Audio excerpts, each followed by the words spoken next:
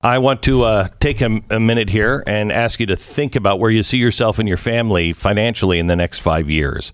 How are you going to get there? How are you going to save the money? What happens if things come up? Do you have extra money? Look, I could... I've asked you to call American Financing because I believe they can save you at least $100, $200, $300 a month, maybe up to $1,000 a month if you include your credit cards. All you have to do is refinance your mortgage without resetting the fee. Please call American Financing at americanfinancing.net, 800-906-2440, 800-906-2440. It's americanfinancing.net. Go there now. Big show coming up for you in just a second. Stand by. It's Monday, and Stu is joining us, as well as perhaps a few surprise guests on today's program. Stand by.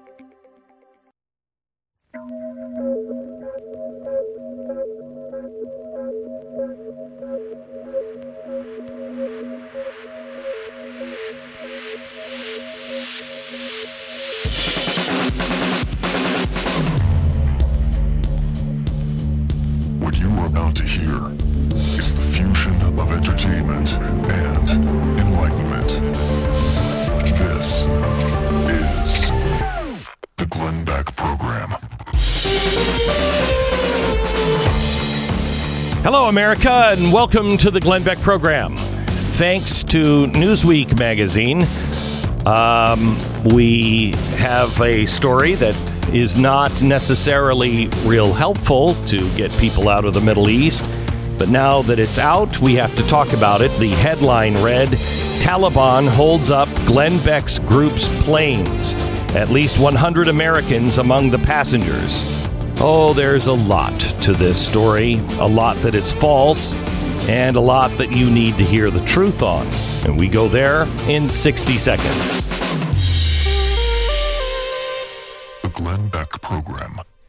All right, let's tell you about Relief Factor. Robin lives in Ohio. She writes in about her experience with Relief Factor. She said, I work in a correctional facility. I walk a lot for work. A couple of years ago, I broke my wrist severely. Well, after surgery, I started using Relief Factor. I had 3 months of intensive therapy and a lot of pain and swelling starting out, but Relief Factor was amazing. Instead of taking the expected 7 months to recover, I was able to get back to work in 4.5. I am so grateful for Relief Factor. Thank you.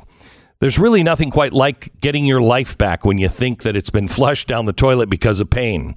Doesn't have to be that way. Relief Factor is not a drug, but it was developed by doctors, and about 70% of the people who try Relief Factor go on to order more.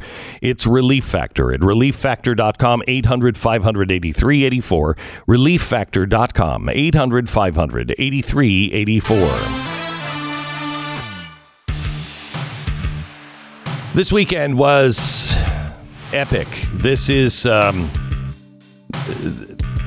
this should be a movie that is made at some point. This is one of the most miraculous and stunning things that I have ever seen. There is huge good news coming your way out of Afghanistan, God willing.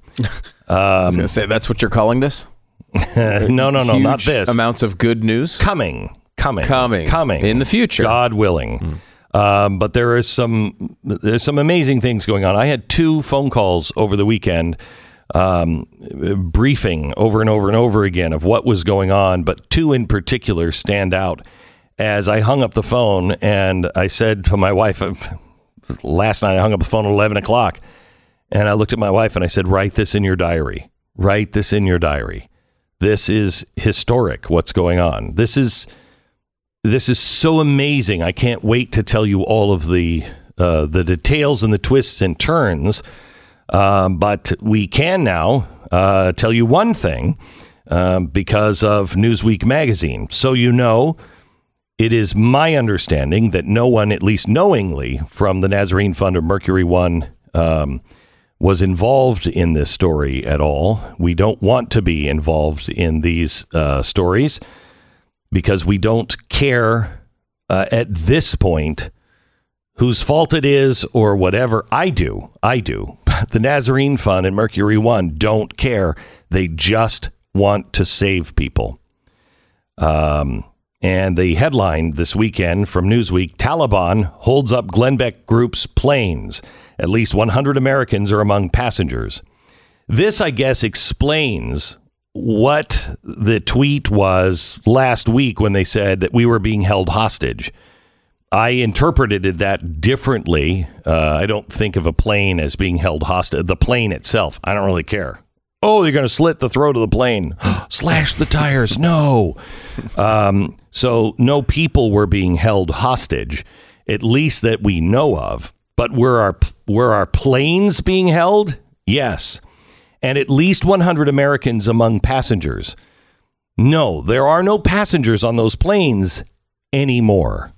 There were, but there aren't anymore.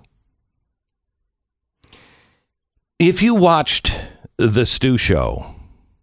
Stu Does America, thank you. Yeah, whatever. If you watched Stu Does America on Wednesday, I had just gotten my Wednesday afternoon briefing, and it was this story. And let's just play a clip of this story. Let me see. Would it be better if I told? Yeah, let me tell the facts first, and then you can put all those facts in.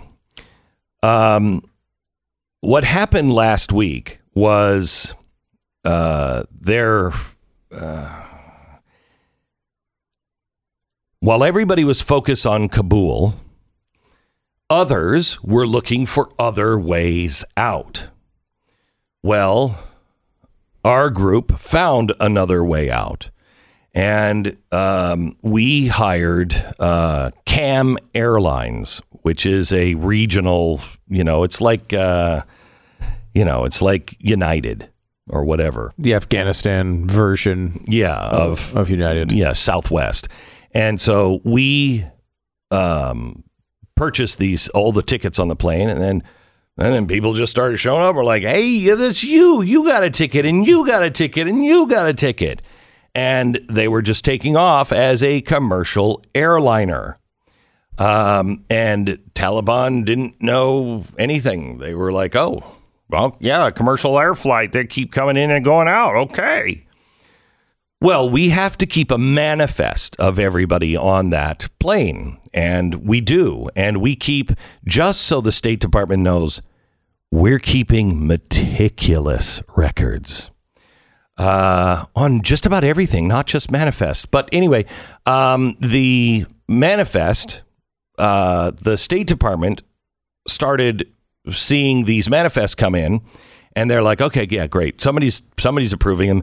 And then these 4 planes, there's 4 of them loaded with people. The article says seeking to evacuate at least 1,000 people. You're in the neighborhood, but it's more. And I'm not going to give you the number because we don't want to talk about any numbers. I was explained to yesterday, no numbers, because then that says how many people are slipping through, how many people are yet to get, et cetera, et cetera. So it's around 1,000, let's say. And it's reported at least 100 Americans. Yep, at least 100 Americans. They were on the plane. They were on the tarmac. They were on the seats. In the seats, they were buckled up. They were ready to go. The pilots are like ready for takeoff. The State Department sees these 4 planes with these 4 manifests and said, well, hang on just a second. Who are all these people? And we're like, it's us, dummy. Let the plane go. Well, they get a stick up their butt and they decide, oh, no, we don't know what is going on here. We're going to hold off just a second. 4 senators, 2 congressmen. I told you this on Tuesday morning, subtly, that there were many congressmen. I had Marsha Blackburn on. She was one of them. Many congressmen, many senators were on the phone. We thought it was a done deal because they were ripping the State Department a new hole. And believe me, that department seems to have a lot of holes. but they were ripped another one. And so I just went to bed on Tuesday night thinking those 4 planes were going to get off. And I knew who was on the plane. And I knew who was fighting the fight with the State Department. It wasn't us. It was senators and congressmen. And then I get up on Wednesday morning and they hadn't taken off. Right before I do the Stu show, I find out because the Taliban was alerted because the State Department wouldn't let these planes take off. And so they're like, what's going on over here? What's going on over here? And the State Department says, oh, it's these people, on the plane. Here's the manifest. What are you doing? What have you just done?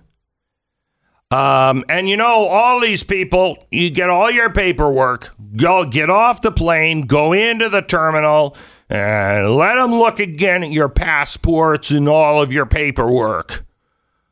Okay, what are you doing? Now, do we do that after we land somewhere else? Somewhere else. So they were told to go back into the airport and hand everything in to the Taliban. Well, many of them did and then fled. Many of these people are in safe houses, but not all of them. And when I said one person is missing, the blood is on the hands of the State Department, this is what I meant. One person doesn't come back, we have to go find them again. Okay? They're not just hanging out like, oh, just give me a call. These are people who aren't using their phones because they're being tracked. So they were dismissed from the airport while the State Department works this out with the Taliban. Now the Taliban is saying, oh, well, we have some new airport fees. So we had to hire a bunch of, I think they're called old fac. Let me get this here.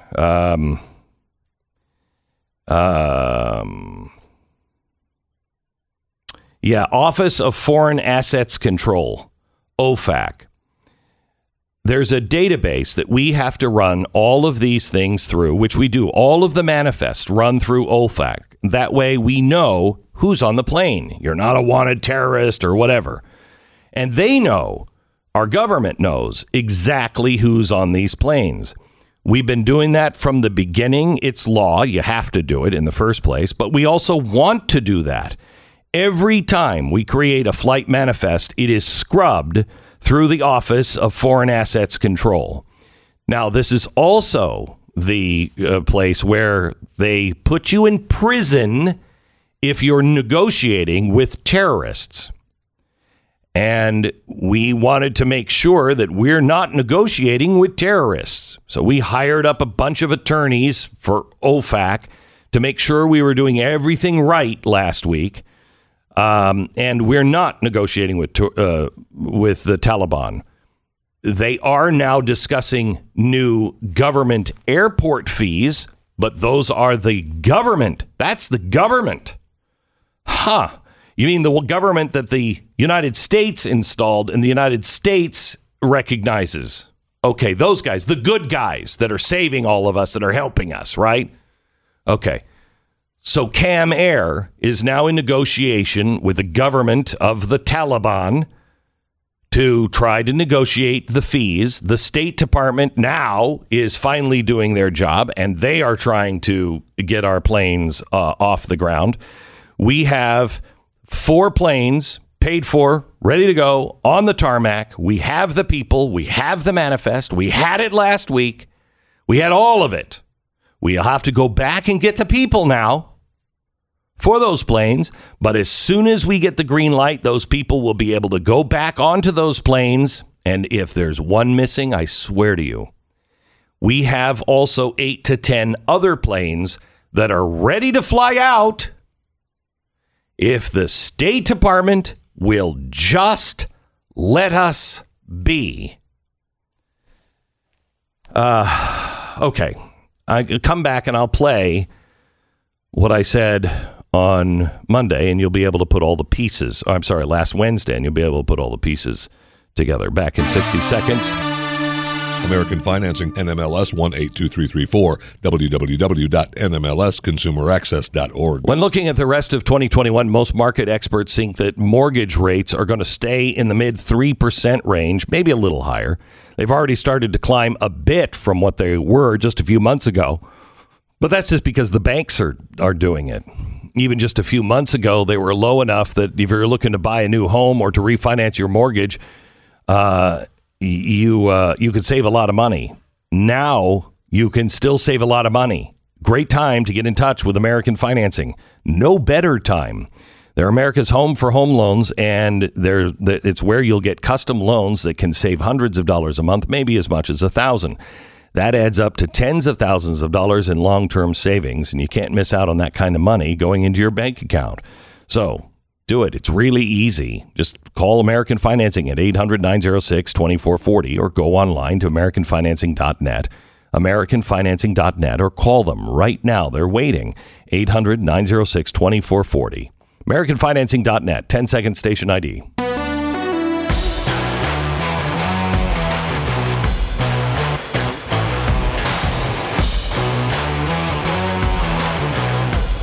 So unfortunately, I got off that briefing on Wednesday and found out what was going on with the planes that now are being reported with Newsweek. And I went right directly on the air. And I was a little distraught. And here's what I said. I was told, prepare yourself for this one. This is bad news. And no, it wasn't. No, it wasn't. Our government is so out of control. And you know what the briefing was. Mm-hmm. Can you imagine anything that I want to do more than go on the air and scream this from the highest mountaintop? Yes. Okay. Yes. I can't tell you right now what is going on, but we're talking crimes against humanity. We are at that level with our government. It is. I've stood at the burning, smoldering rubble of the World Trade Center. It took me 10 years at least to get the smell out of my nose. Okay? I've seen bad before. I've had bad briefings before. I've seen really horrible things happen in my life. Nothing like this. I would renounce my citizenship like that. What does it mean to be an American anymore? Evil. You know, I said early this morning at 7 o'clock this morning, Pat came in and said, I call this evil. And I was like, that's not right. Evil. I have news for everybody involved in this. I went in and I put my chips on the table. I know how it could end for me and anybody else that's involved in this. I already know. But I got news for you. To my dying breath, to my dying day, I will work to expose you. And believe me, if the American people find out what you are doing right now, all your chips are going to be gone. You belong in jail. Okay, so the reason why I said these things is because Stu kept saying, is there any other explanation? And the answer was no. You had senators and congressmen on the phone with them the entire day before saying, let these planes fly. What is wrong with you? Just approve and let them fly. The longer they stay on the ground, the more you're going to alert the Taliban and the more you're going to shut things down. What are you doing? What are you doing? Let these planes alone. Let them fly. And they wouldn't. And then after hours and hours and hours of that, see, this is how they can blame it on the Taliban. They can say, well, the Taliban just said that they wouldn't give them flight clearance. Yeah. You know why? Because you wouldn't give them landing clearance. See, we could have taken off. We just couldn't land anywhere because the United States, the State Department, if it's refugees, it has to approve the manifest and the refugees. They were all approved by OFAC. All of them approved. So it just required the State Department to say, green light, yep, go. They knew where we were going. We had been there before. All of this stuff was just in a different airport.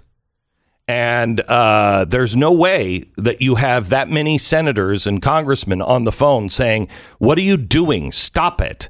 And then you not only don't stop it, you tell everybody, get off the plane and go into the airport with the Taliban. Bring your paperwork. There's no way you do that. That's insanity. Yeah, because there's a little window here, right? Because the Taliban has been fighting, in the mountains and the villages here for the past 20 years. They haven't been running airports recently. Nope. So they're not necessarily up on every little in and out. They haven't fully taken over the country in the way you'd think, right? No. There's a window here to be able to get these planes out. This was like the State Department sending up flares. Hey, you guys, you should look over here. And then when they get there, them saying, they're in there. Shh, they're in there. Why would they do this, though? I don't know. It's interesting because you've been talking a lot, obviously, the mission statement of the Nazarene Fund is rescuing persecuted Christians and other religious minorities. But there's over 100 Americans on this. I mean, this is much more expansive than anyone. I'm going to have a few stories for you, hopefully by the end of the week. Yeah. And shame on all those that claim to be civil rights organizations. Shame on them. No, we have a charter that says that we are, go after persecuted religious minorities. We changed that charter for an exception of extreme harm. This humanitarian crisis, all of these people are marked for death. And if you're marked by death by the Taliban, I don't know, that's a pretty good safety tip for me. That's like, oh, he must be our friend, and the friend of freedom. I'm just stuck on the fact that, like, we've always said no American gets left behind, and now we have to amend that. As long as a talk show host and his audience come up with a bunch of money to fly them out of the country, like that's the addendum to that principle. Yeah. That's interesting. 12.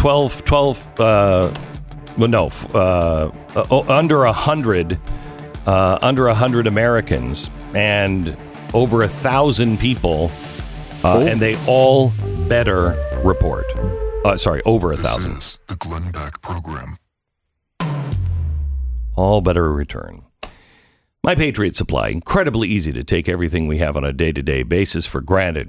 It's easy to jump into your car, drive to the store, pick up whatever you need, or even, things that you just want in a few minutes. We don't think about everything that had to take place in order for that food to get there.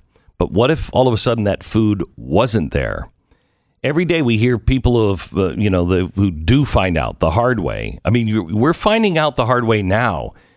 I know there are things that you thought, well, I'll just go out and get it. And now it's on back order and you can't get it.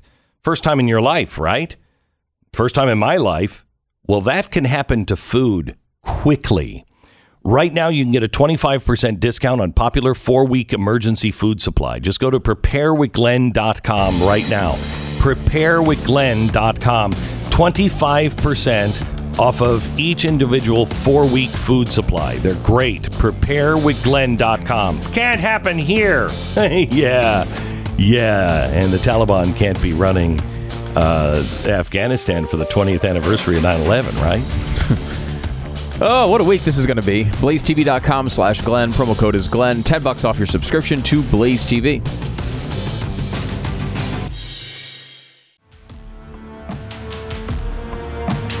This is the Glenn Beck program. Welcome to it. Pat Gray from Pat Gray Unleashed is joining us now. Hello, Pat. Hello, Glenn. So you're whining about what? The extraordinary success that was Afghanistan? Thank you. Somebody's finally said it. It had to be said. Yeah. Well, it's been said by the government. But, the little people need to say it as well. Need to start believing their government. I don't know why people are talking about this all that much, considering every war we've ever had has ended the same way. according also to the government. There's never been an exception. No, to you this can't rule. end a war like that. No, there's always been a bunch of people behind enemy lines that random talk show hosts were trying to save. That's the way every war ends. Do you remember Korea? Man, that's all that people talked about was the talk show hosts that saved the Americans in Korea. Yeah. Right. Happened a lot. All the time. The surrender of World War II was followed by many flights from random talk show hosts evacuating people from Japan. Don't you remember all of that? And people forget the Spanish-American War and how many Americans were left behind in Cuba. Right. Until millions. There used to be millions of Americans until those unknown and unfounded technology, the talk show hosts of the future all kind of came together. That's right. That's how every war is ended. There's no way to end a war without that sort of chaos, as far as I understand. I don't know how you would do it better. I really don't. No. There's no way you could. I have a few ideas. Do you really? I have a few ideas on how to make it better. What, are you going to start with the start earlier thing? Because that's ridiculous. You couldn't do that. And even if you did do it, the same chaos would exist then. Right. At any point you withdrew any flights out of Afghanistan, ensues. that sort of chaos would have ensued. Not if you would have kept the airport. Yeah. Not if you would have maybe some just said troops behind we're going to keep Kabul until we get everybody out that needs to get out. Yeah, but they didn't have a chance to keep Kabul. I mean, they wouldn't have been able to be responsible for the security of that city. The Taliban said that you could just take it. So and they said so. That makes it so. Right. Yeah. For some reason. Yeah. There's no more trustworthy word than that of a Taliban spokesman. Damn, Donald Trump makes a deal with these people who are great, gracious, and saviors. By the way, they are saying now that the new Taliban, because they've been reformed. Mm-hmm. Oh yeah. Before they wouldn't let women out of the house without a male guardian. Mm-hmm. Now they're saying that only applies on 3-night trips. So you can go out to the store without a man, but if you decide to travel for more, now we haven't seen if they actually will stick to this rule, but that's the rule they're telling the press now. Anything over 3 nights. What? They can go out 3 times. Women can. No. They can they can't go for a long weekend. They can go out to the store. That's totally fine. All right. They just can't go out for a long weekend or a business trip.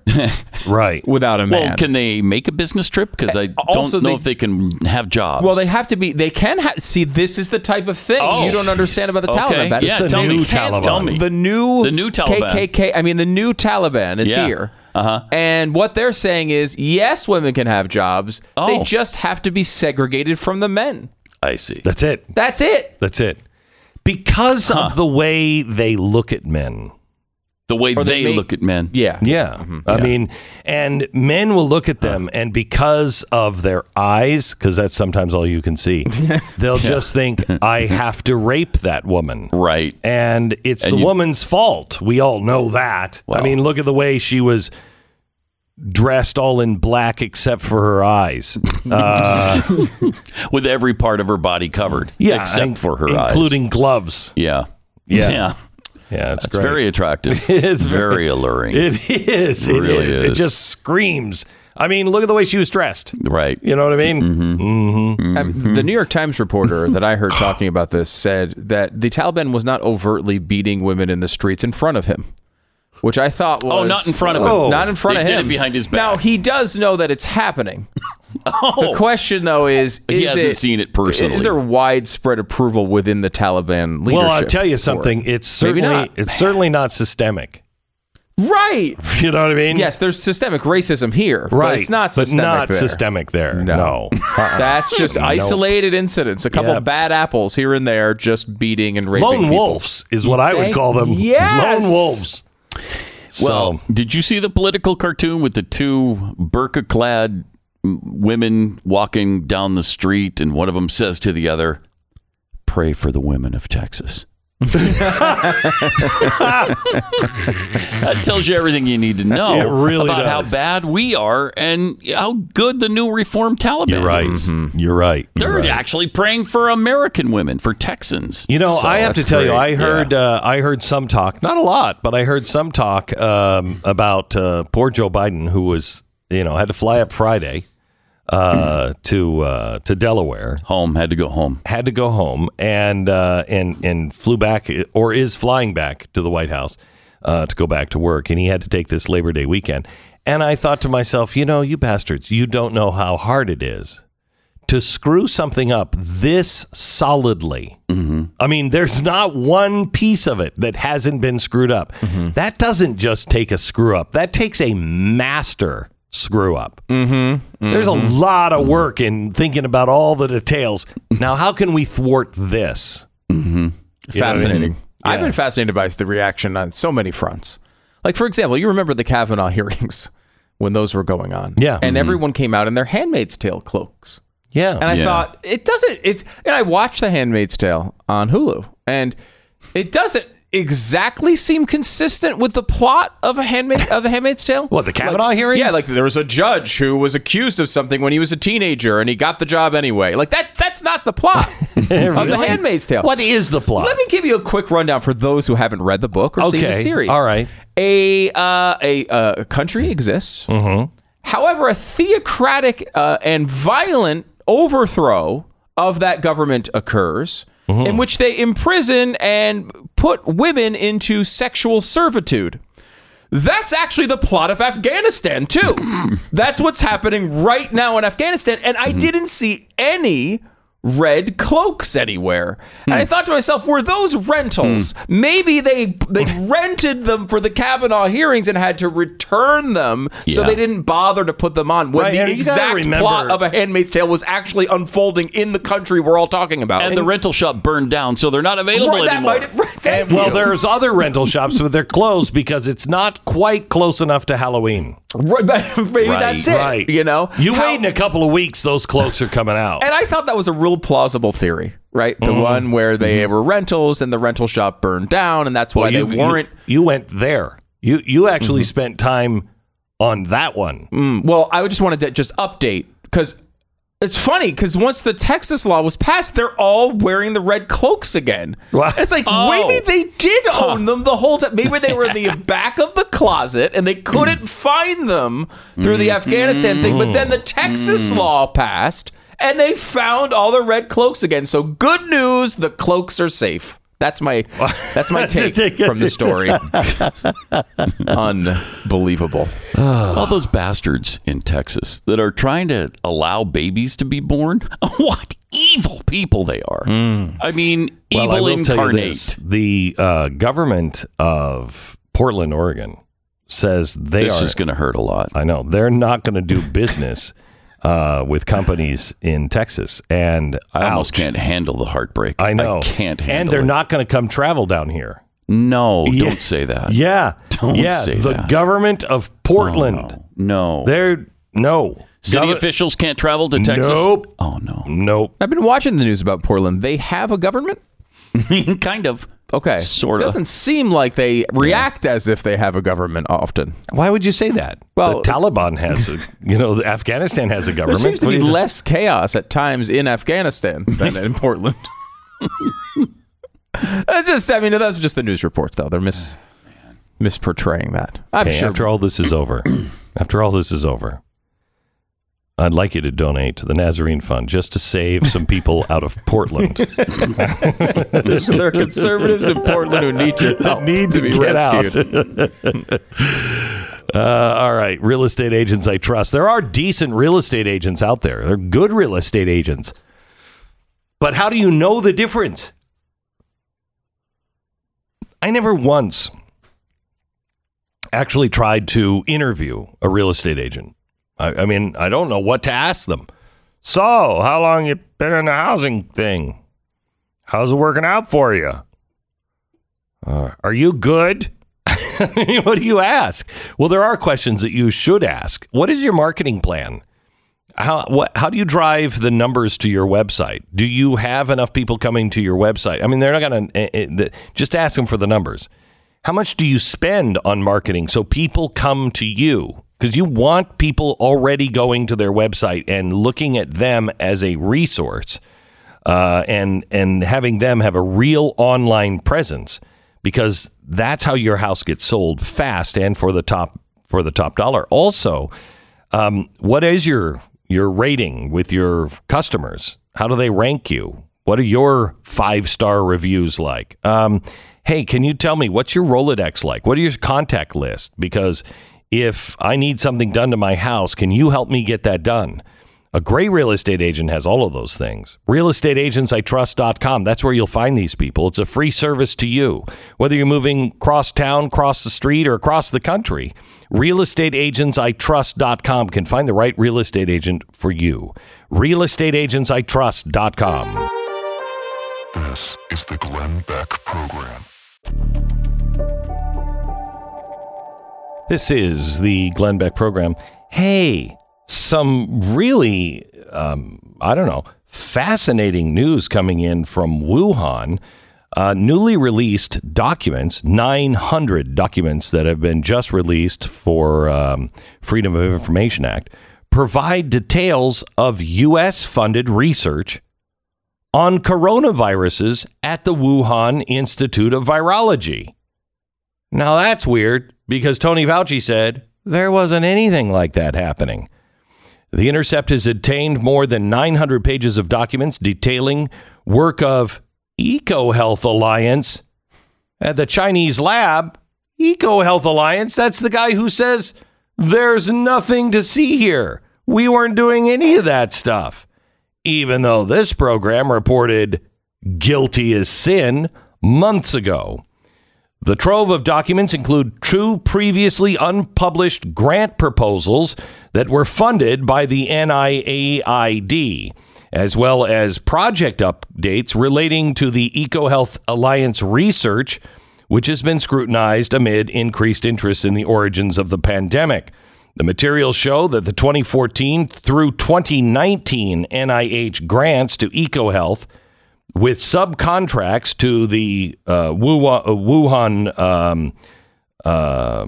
Institute of Virology, funded gain of function. Let me read this again. Materials show that 2014 and 2019 NIH grants to EcoHealth, with subcontracts to the WIV, funded gain of function research as defined in the federal policies in effect in 2014 through 2017, and potential pandemic pathogen enhancement as defined in federal policies in effect from 2017 to present. What's weird is there are published research papers credited the 2014 grant from the publicly available summary of the 2019 grant.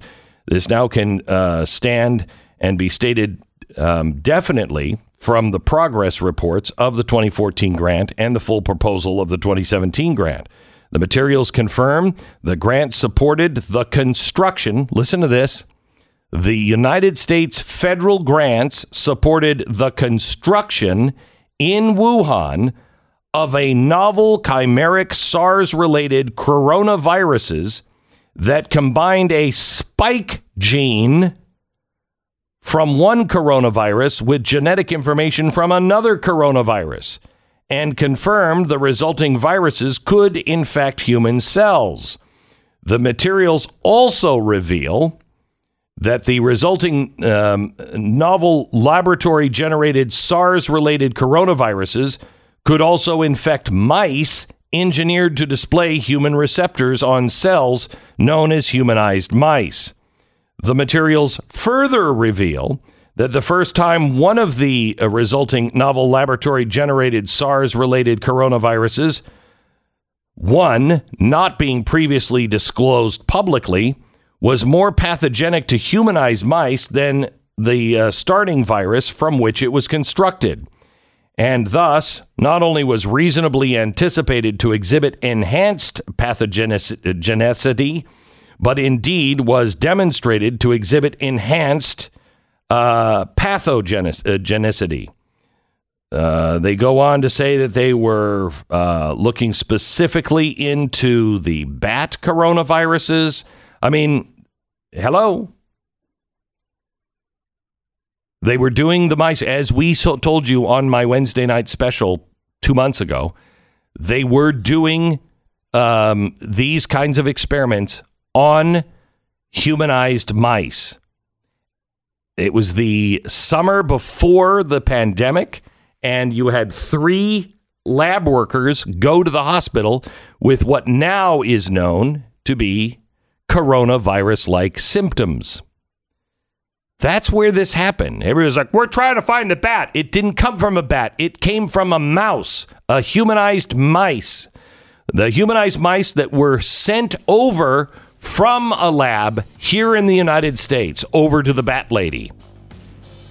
Actually, there was an intelligence report that just came out, and they weren't sure. They weren't sure. They don't know. They only had moderate confidence that it came from a lab. Really? So, yeah, we forget about what Glenn just said. Okay. Mm-hmm. According to the intelligence report. Yeah. They did have some low confidence that it came, they think, maybe from a bat. Really? Low confidence. And then moderate confidence it came from a lab. Are these the same people that gave us high confidence in Afghanistan? It's not going to just fall over a weekend, Glenn. Idiot. This is the Glenn Beck Program. Rough Greens. If you're a dog owner, you know just taking care of your pet means more than just giving him food and water. Your dog is part of the family. We've been telling you for a while how Rough Greens have changed my dog, Uno's life for the better. Pickiest eater ever. Stew with President Miles. Yep. Miles, my 16 or 17-year-old pug, who he doesn't move very quickly, but when he gets going. He gets going, yeah. This is a supplement that you put on top of whatever you feed your dog. It's full of all sorts of vitamins and minerals, probiotics, antioxidants, basically all the nutrients that you need and also your dog needs as well. Most dogs go crazy for it, but maybe your dog isn't going to like it. That's why they don't want you to have to pay for your first bag. You can get it for free. All you do is pay for shipping. Just go to roughgreens.com/Beck or call 833-GLEN-33. It's 833-GLEN-33. Call them today. It's roughgreens.com/Beck. All right. Hour 2 of the program. We're going to focus a bit on your money.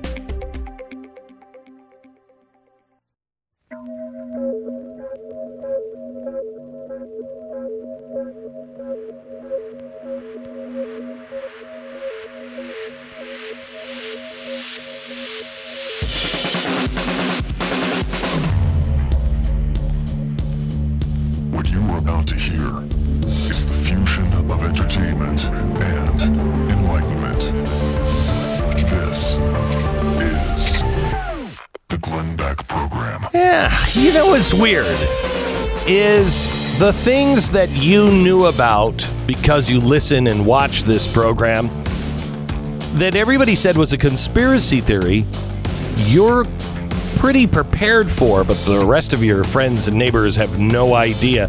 I'm going to give you a story this hour about how the SEC has decided it's going to define what ESG means and how to apply these scores. Oh, so now the federal government is getting involved in this quote-unquote conspiracy theory. Who would have seen that one coming? More on this and also Afghanistan in 60 seconds. So, the Glenn Beck Program. Jim lives in Arizona. He writes in about his experience with Relief Factor. He said, I used to have extreme lower back pain. Nothing that I tried really ever touched it. And then I heard about Relief Factor and decided to give it a try. Well, Relief Factor works so well that it quickly eliminated all of my pain, allowing me to function better than I ever had before. Thank you so much, Relief Factor.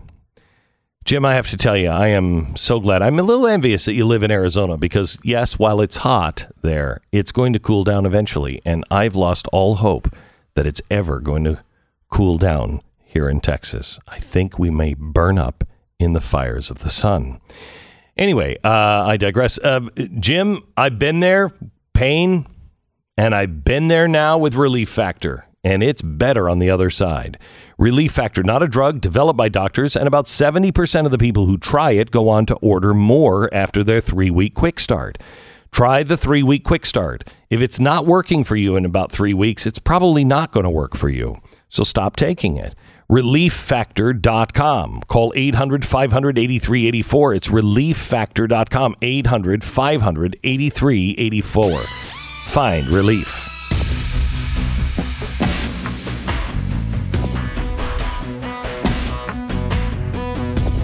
Welcome to the Glenn Beck program. We're glad you're here. Hope you had a good 3-day weekend. I know Joe Biden's all rested up, and he's ready to go. He just said this morning, I don't want pudding. So we have that going for us. Pudding, he said. Well, I don't know what else he said. He said some other things, but he also said pudding, yes. Yeah. Can we go through some of this news from Newsweek that has broken over the weekend? It's so weird because I don't follow on the weekend. I don't follow social media. I don't follow anything. Mm-hmm. And I just know we were busy this weekend, with Afghanistan and doing all kinds of stuff.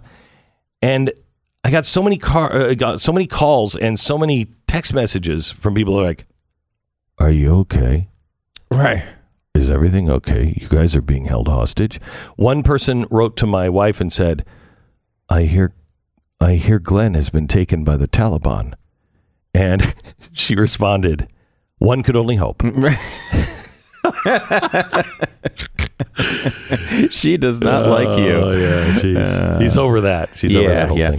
But so there was a big story that came out in Newsweek, and it's something that tons of people in this audience are involved in, because these are the people who have funded all of these rescue missions in Afghanistan to try to get Americans and Christians and other groups out of the country so they don't get murdered by the Taliban. This minor mission that the show seems to be involved in. I have something really important to share after he stops babbling. I have something really important to share about this, about your role in this. Not you, Stu. You had nothing to do with it. I'm definitely not hoping the Taliban comes and captures you. Right. I happen to be on the same team as Tanya. Team Tanya on you being captured by the Taliban. Right. Just in case anyone was wondering. Yeah. Okay, good. Thank you.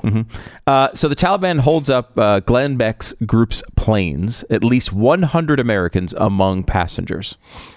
Okay, so you want me to take this line by line? Let's go line by line on this. Okay.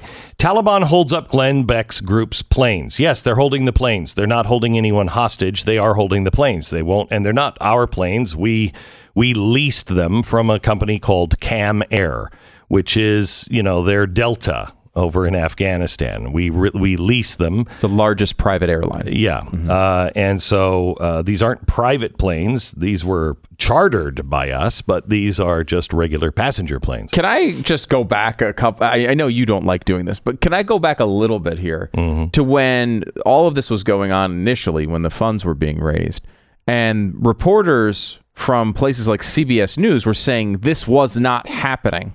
Just full out saying that you were not actually rescuing people. Oh, have you seen Snopes on this? No, haven't seen I saw Snopes. Somebody sent me Snopes last night, and I'm like, and they said, we can't confirm or deny if any of this is happening. Okay. Glenn Beck says it's happening. Okay. He says he's renting these planes. He says he's raised $22 million. No, I say $35 million now. And it wasn't me. It was the audience. So give credit where credit is due. Yes. And they also, though, were saying this wasn't happening because you would... how could you possibly rescue thousands of people when you're flying them in and out 6 at a time in a private jet? That was my favorite. Yeah, that was my favorite. Okay, that's... Glenn Beck taking private jets. Yeah. Who are ridiculous. I was going to say thousands of people. There are only six seats on those private planes. Right. So the Cam Air is a full... It's 730 Boeing 737s and Airbus 340s. Big. They're big. They're big. They're big. The big planes you see in the sky near airports. Yes. These are they. At least 100 Americans are among the passengers. Yes, and I would just say at least. I know how many people are on. I've been asked not to give any numbers of any shape or form. because the people who are actually doing all of the work have just said, shut your fat mouth on numbers. And I'm like, okay.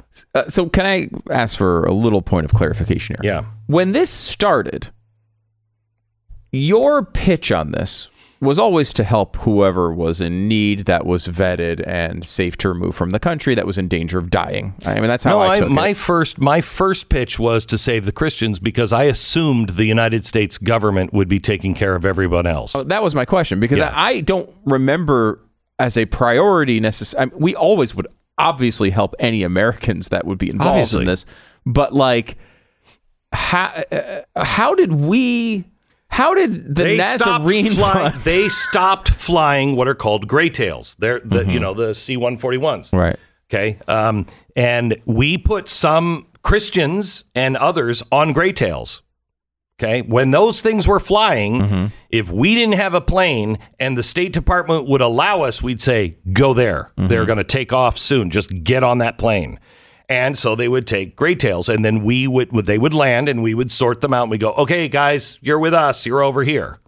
Okay. But once they stopped flying, there was no one getting on, and we didn't get a lot of people on gray tails. We did most of the heavy lifting here. But once they stopped, they have nothing. They have nothing. They have no assets. You want to get out, you have to come through people like us. Now, there's lots of organizations. I want to make sure that everyone gets their credit, because I have a big mouth. And so we're breaking getting news, everybody. We're getting too much credit. Others are doing astounding things as well. Although, I don't know that you want credit right now. We don't. At some point in the future, it'd be nice that the audience was acknowledged for what they've done here. That's why they keep calling me and say, "Shut your fat mouth." But this is okay to go through, because yes, I went through all of this line by line with the Nazarene Fund. Okay. I know exactly what I can say and not. Okay, so there are 6 private charter planes seeking to evacuate these people.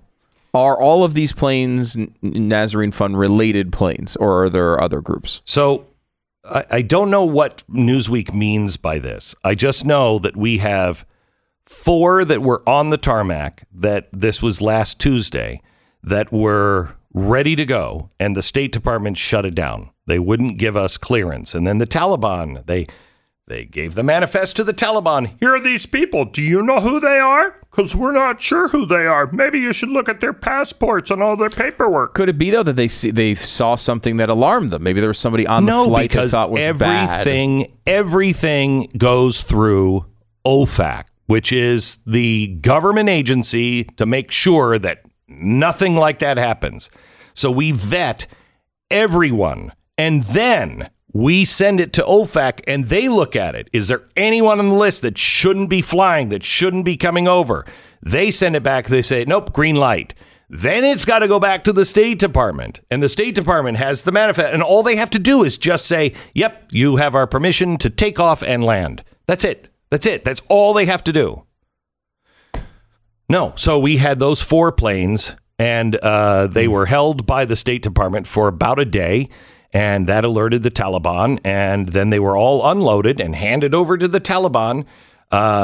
Many of them, I don't know how many are still around. I hope every single one. I don't know how many are around. Many are in safe houses, and I like the way people are like, oh, they're in safe houses. Oh, yeah, like safe houses are just like a dime a dozen. It's like, oh, you're in the safe house neighborhood over here. 7th floor, Holiday Inn. Those are safe rooms. That's not the way it happens. It's a gated community. They're fine. It's not a golf course. It's going to be great. It's not like that at all. Okay. And some of them are in those. Others, we don't know where they went. And so we will only know once we can call for those who have their phones on. Because China and Russia are helping them track people. So now they have their paperwork, so they know who they are. They know the name. All they have to do is just track the phones. So walk me through the timeline here. These people are told, okay, you're going to come here and to get on these planes. They get to the airport. All their paperwork is all set up. They get on the planes initially? They get on the planes. They're sitting on the planes, ready to take off. Then the State Department basically delays it long enough that the Taliban notices. Yeah, basically. And you had 4 senators, 2 congressmen that I'm aware of. I think there were many more than that, but that I'm aware of were on the phone all Tuesday night. Let this plane take off. Let these planes go. Let them go. We know who's on the planes. You know who's on the planes. Let them take off. And they wouldn't. So they say in the Newsweek article that one person has said that the Taliban could be attempting to shake down the airline or the State Department for money in exchange for takeoff clearance. Yeah. Yeah, I'm sure they are. I'm sure they are.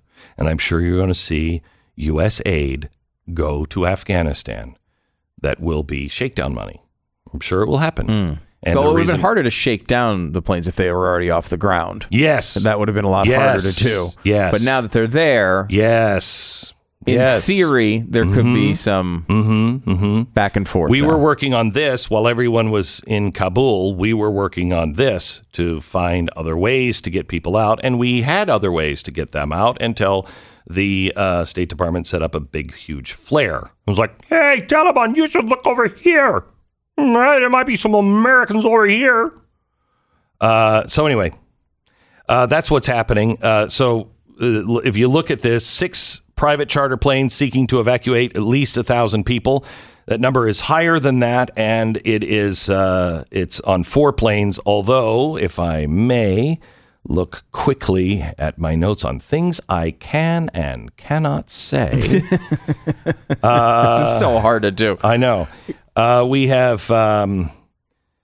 are taking every precaution we can to make sure we're transporting people the safest and most responsible way. Boy, that's a story in and of itself in that sentence.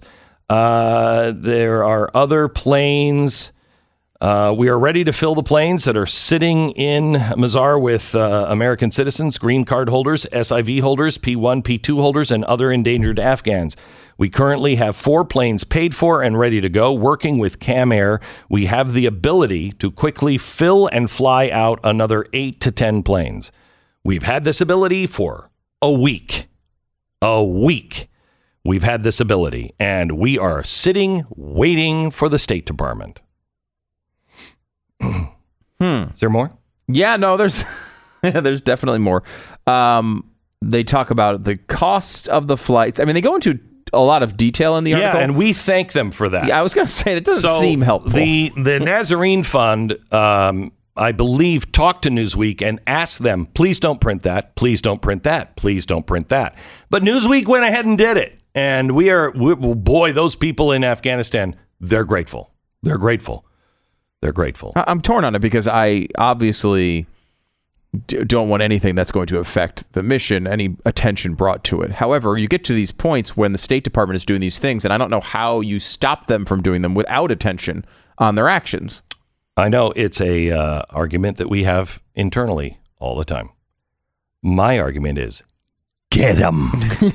That's not the prevailing argument. That's not the prevailing argument. But I may have started the Nazarene Fund. Thank God I don't run the Nazarene Fund. Otherwise, get them would be our slogan. And it could mean get the people in Afghanistan, get the people who are holding them back in Afghanistan, and also get the people who are holding them back from Washington, D.C.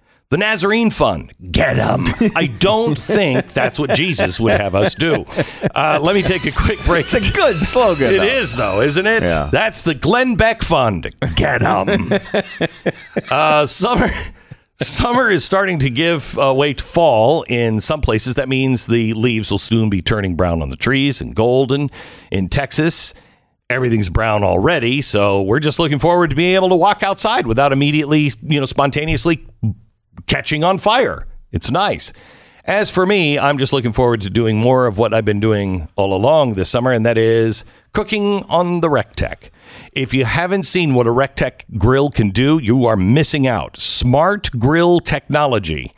Rectech is perfect for any cooking occasion. You can grill on it. You can smoke on it. You can even use it for baking. Stu tells me the football season is starting. Did Didn't know True. that. Coming up in just a couple of days. What could be more perfect for game night than cooking up a bunch of awesome, delicious food? I'll be doing that. He'll be watching the game, and we'll be in separate places. He's not touching my food. RecTech on all social media. Sign up for their newsletter. It's RecTech with a Q at the end, RecTeq.com, RecTech.com. 10 seconds, station ID.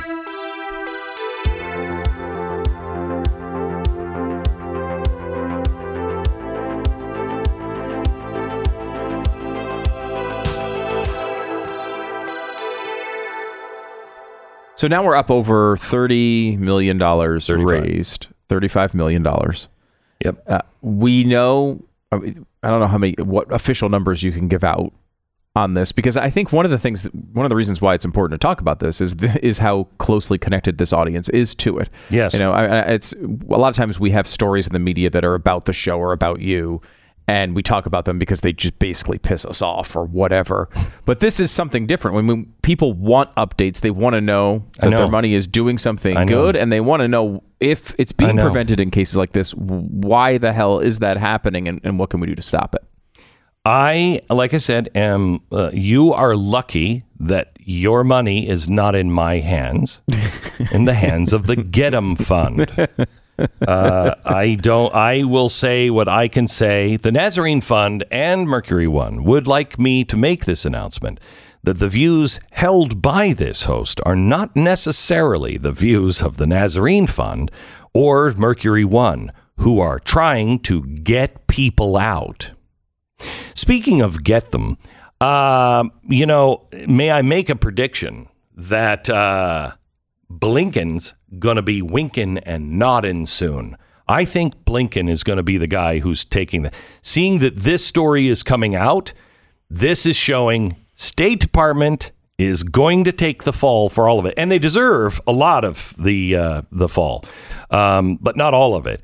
And I want to make sure everybody knows there are really good people in the State Department. I know because I've witnessed them. There are a lot of people who are really trying to help. But it's many up at the very top. And I read, and it might even be in this story, is Dick Blumenthal mentioned in this? I didn't see his I name think he's angling for it. And I love him, and he is so great. And he's been so gracious and been helpful so much. And I just love him. And boy, would I be excited if he were the new State Department. You have a history with him. I remember going back. Oh, yes, I do. Many years to an interview that aired on one of our TV shows. Yeah, and those long ago views are not necessarily the views of the Nazarene Fund. Okay. I'm just saying. Yeah. Message received there. Look, I think at this point, we're in a situation where we will work with anyone who can help Americans and special immigrant visas. And by the way, it doesn't get mentioned enough. Green card holders, permanent U.S. residents, not necessarily. They can't vote. Look, get yourself to the border. There's thousands of permanent U.S. residents that are not citizens, but green card holders in this country as well. Yeah. Whatever. Just get yourself to the border. I don't mean the border of Afghanistan. Just get yourself to the southern border. Anybody can come in. Anybody. We're welcoming everybody. Hey, looks like you gained some weight since I saw you last. Oh, no, suicide vest. Come on in. Anybody can get across our border. But we want to make sure in Afghanistan, unfortunately, that green card holders can't get on a plane. Unfortunately, if you get to the border of Afghanistan, they seem to actually have border security, unlike us. They do. Problem. Yeah, they do. Because you can't get out. Yeah, Greece just built a giant wall. Did you know that? They just built a giant. Looks exactly like what Donald Trump was building. Greece just built it. Oh, those racist, Trump-hating, or Trump-loving, or this is the Glenn Beck program. One of those. It's just Trump. Raycon. Somebody once observed that we are each living out our own autobiography. It's like a movie. We're all the stars of our own movie. We experience the world around us. And like any good movie, we have a soundtrack. I'm guessing you have one. Sometimes it's the music you love. Sometimes it's a great audiobook or podcast. Even, dare I suggest, a radio show hosted by some fantastic and entertaining guy. Fat too. Anyway, whatever you have to listen to, whatever you like, whatever you want, the wireless earbuds from Raycon will make it complete. Raycons have a 32-hour battery life, so you can listen to what you want, when you want, for a really long time. They start at half the price of other premium audio brands, but they sound just as amazing. Raycons come with a 45-day happiness guarantee, so you can't lose. Raycons. Create your own soundtrack at buyraycon.com/Beck. Buyraycon.com/Beck. Save 15% now. And you can head over to blazetv.com/Glenn. The promo code is Glenn. You'll save $10 off your subscription to Blaze TV.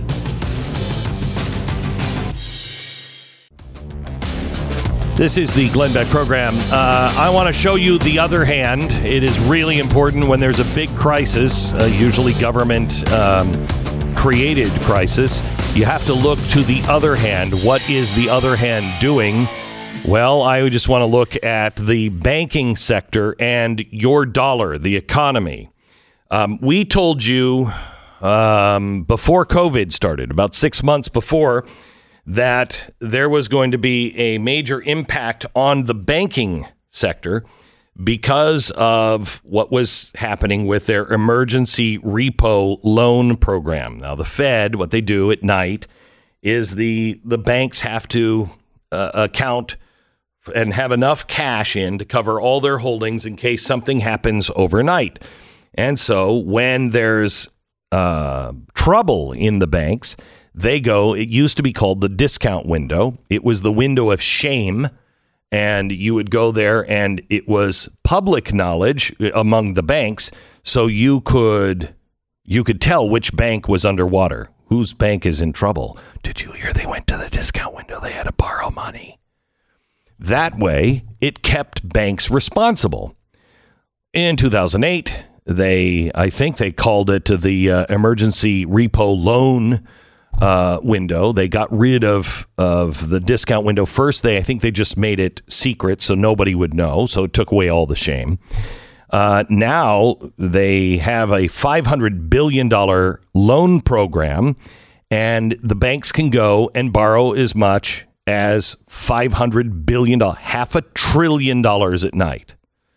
And then they have to repay it over, it used to be the next morning, but now it's up to, I think, 30 days, maybe 60 days. And it wasn't enough.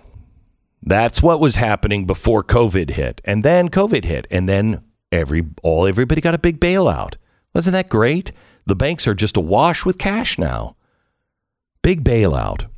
Well, not enough, apparently. The Federal Reserve has transformed its $500 billion emergency repo loan program into a $500 billion standing repo loan. Now, this came out in a press release that we were watching because we're watching The Other Hand. Press release Friday at 4 p.m. Well, everybody's around looking at the news on Friday, the Friday before a 3-day weekend, right? It's stunning news, given the fact that inflation is soaring at levels we haven't seen since the Carter era, and we're still in the middle of this pandemic. Trillions of government of emergency spending still sloshing through the economy.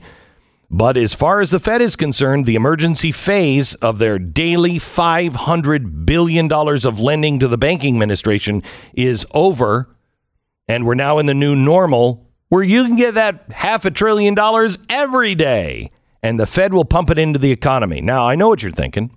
What if $500 billion isn't enough?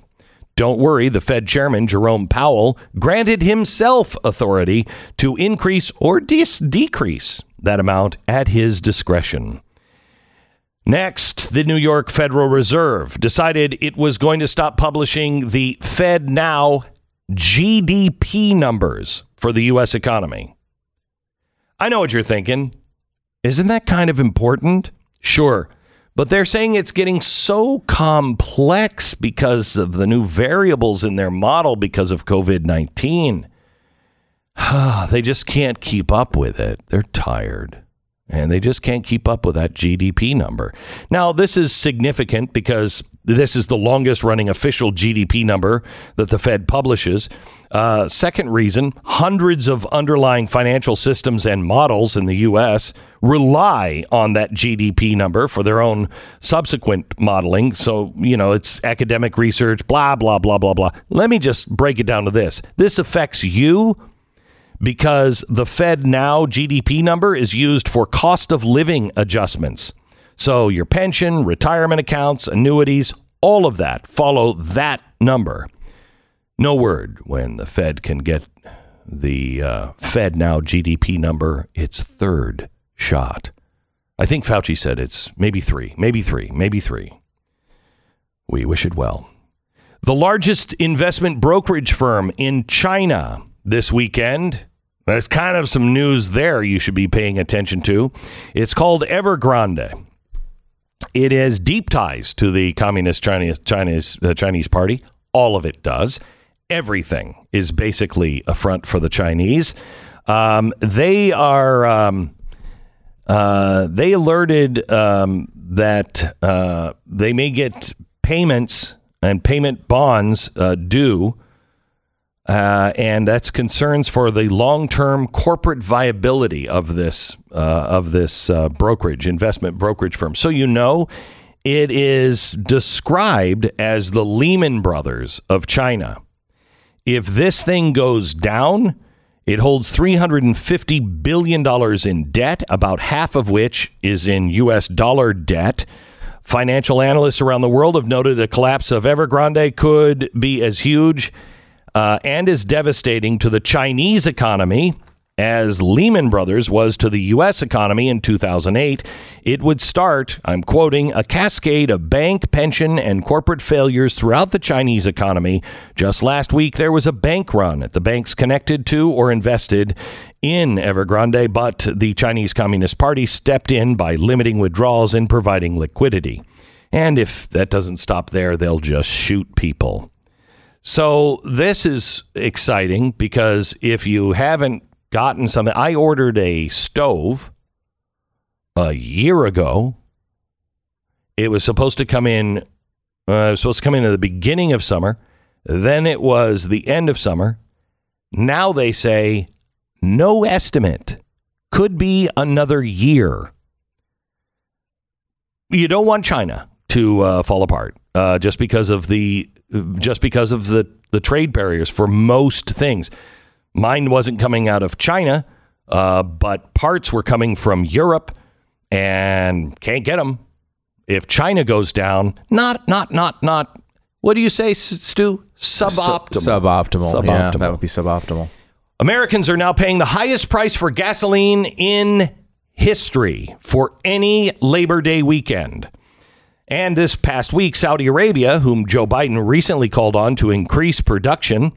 Of course, let's remind ourselves that Joe Biden's policies were enacted, blocking all new oil and gas leases on federal on land, which is resulted in a net decline of over 25% for U.S. shale oil, nearly 10% reduction in natural gas production, and higher prices all around. Well, anyway, Saudi Arabia announced last week, because we're paying the highest price on any Labor Day weekend in history, and they're our friends, and Joe Biden is working hard for us, there's a 10% cut in prices per barrel, and only for a few select markets. My wife, Lisa Page, has been allegedly accused of putting these stickers up on gas pumps. Blame Biden? Oh, I love Blame that. Biden and a picture of Biden saying, I did that. And they seem to be pointing to the gas price. Oh, I love that. And look, some photos might indicate That she's done that? She's done that, but I think she just happens to be filling up at gas pumps and taking pictures of that occurring. I would hope so. That would be wrong. Anyway, the Saudi Arabia said 10% cut in prices per barrel for select markets. Remember, Joe Biden went over and said, hey, can you help us out? This is too much. And they said, no, we're not one of the select markets. They're going to be discounting for China and India.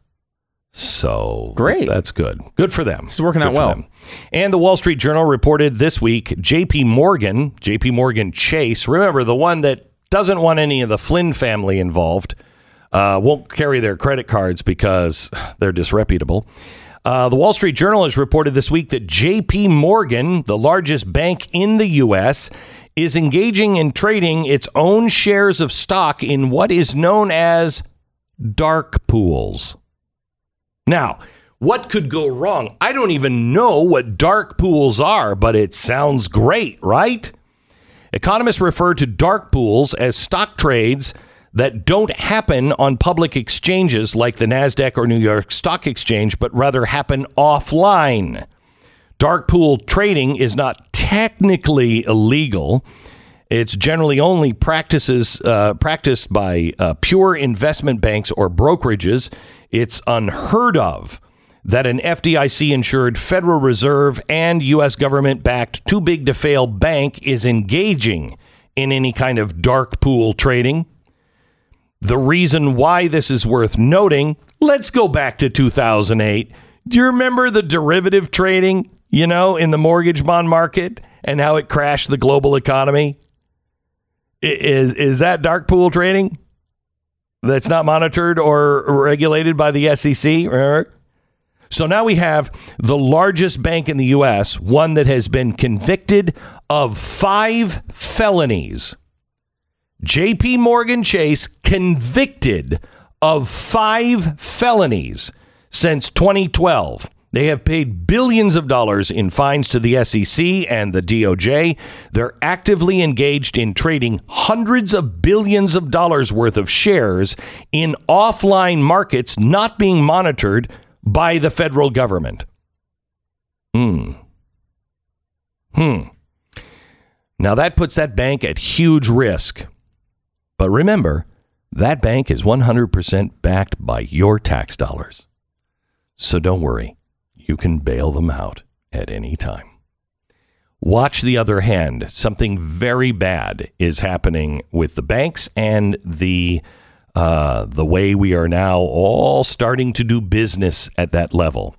When you're not aware of these things, when you're not included in these things, you're the one that ends up getting screwed. All right, AMAC. I want to talk to you about AMAC for just a minute, the Association of Mature American Citizens. This group is now over 2 million members strong and growing. It's not just the type of group that you want to join when you're 50 or older. It is the group you want to join. It is really important, their advocacy. What they do, they'll give you all the discounts and everything else, but their advocacy is really important. The AMAC members have played a significant role in stopping the passage of House Resolution 1. That's the Pelosi federal takeover of all election legislation. They're going to be asked now to do the same thing for Resolution 4, another terrible bill trying to establish federal control of all elections. These people in Washington just don't care, and that's why AMAC is there. They take our voices, and they are a proud defender of the Constitution, a proud defender of our liberties, and they deliver a wallop in Washington. The time is now. We have to get ahead of these things, and we have to band together, stand together with AMAC. Join for the advocacy, the benefits, and the information. Most importantly, join because America needs you in the fight now. amac.us/Beck. That's amac.us/Beck. This is the Glenn Beck Program. This is the Glenn Beck problem. The Glenn Beck Program. Sorry, I was reading about the problems over in the Middle East as I'm talking to you. Let me let me just play a NBC guest that is openly admitting that, the State Department is blocking flights. I just spoke with the communications director of Senator Richard Blumenthal of Connecticut. Right now are 19 American citizens and their families and 40 SIV holders and their families. Those would be translators who worked with the United States military that are waiting to fly out of Mazar-i-Sharif on those charter planes. That is being held up by the State Department and the White House. I want to repeat that. It is the State Department and the White House. I also heard that Senator Blumenthal at a tractor parade today in Western Connecticut had constituents complaining about how the Biden administration is fumbling and failing in terms of helping these Afghans get out of the countries. These are our allies, and this is a growing political problem for President Biden. It is not going to go away. He and Secretary Blinken must address it. So there you have. When somebody starts to jockey for position, they're all starting to go, wait a minute, I'm not going to be part of this fallout. I want to be part of the solution. And they're all starting to scramble, and they will rat on each other. And I'm glad they are. I'm glad they are. Thank you for coming out with all of that. Do we have, how much time do we have? Yeah, let me play. Now, this is weird because this is the Joint Chief of Staff Chairman, General Mark Milley, on Afghanistan. Listen to this. Is the U.S. safer today since the U.S. has withdrawn from Afghanistan? Well, this is something that I've thought a lot about, and I personally think that my military estimate is that the conditions are likely to develop of a civil war. I don't know if the Taliban is going to be able to consolidate power and establish governance. They may be, maybe not, but I think there's at least a very good probability of a broader civil war, and that will then in turn lead to conditions that could in fact lead to a reconstitution of Al-Qaeda or a growth of ISIS or other myriad of terrorist groups. So I think the short answer to your question is we don't know yet, but the conditions are very likely, in my opinion, that, and I've testified this and I've said it in public, that you could see a resurgence of terrorism coming out of that general region within 12, 24, 36 months. Well, I think he's wrong. I think it'd be faster than that, but good for him. Good for him. Is anybody surprised by any of this? When we come back, what is it like to be stranded and alone with no help coming and the government, just hating women as much as they do? What's it like to be stranded and abortionless in Texas? Oh my gosh, we're ISIS now. Did you know that? We're ISIS. I think they have lost perspective. I think the left has lost perspective. We'll go there next. So just when you thought things were going to get a little easier, maybe we're getting past all the craziness, it turns out we're just weeks away from yet another travesty, something that could very well lead us into much darker territory. Court packing. Yeah. You thought that might be going away, but no, it is not going away. The left is planning to rig our entire federal judiciary system by adding at least 4 new liberal justices to the Supreme Court, which could completely destroy the constitutional rule of law this country has, or at least had. Who knows if we ever actually had it. The good people at First Liberty Institute, which is an awesome group of people, a national nonprofit law firm. They work for you. They work for our constitutional rights and to protect them. They've been crafting a letter demanding that the Biden commission reject the whole court packing nonsense. And now prominent leaders plus over 100,000 patriots just like you have joined their coalition. Franklin Graham, Ed Meese, James Dobson have joined in. Organizations like the American Policy Association, Concerned Women for America, the Heritage Foundation. Please check it out. It's supremecoup.com, supremecoup.com, supremecoup.com.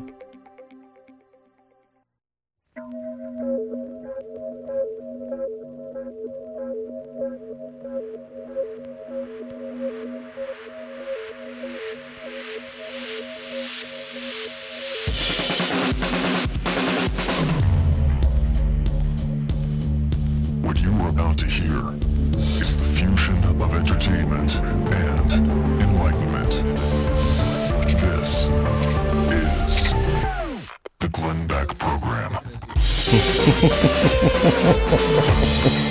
Hello, America.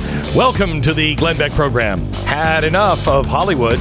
I have a response to one of these imbeciles on their...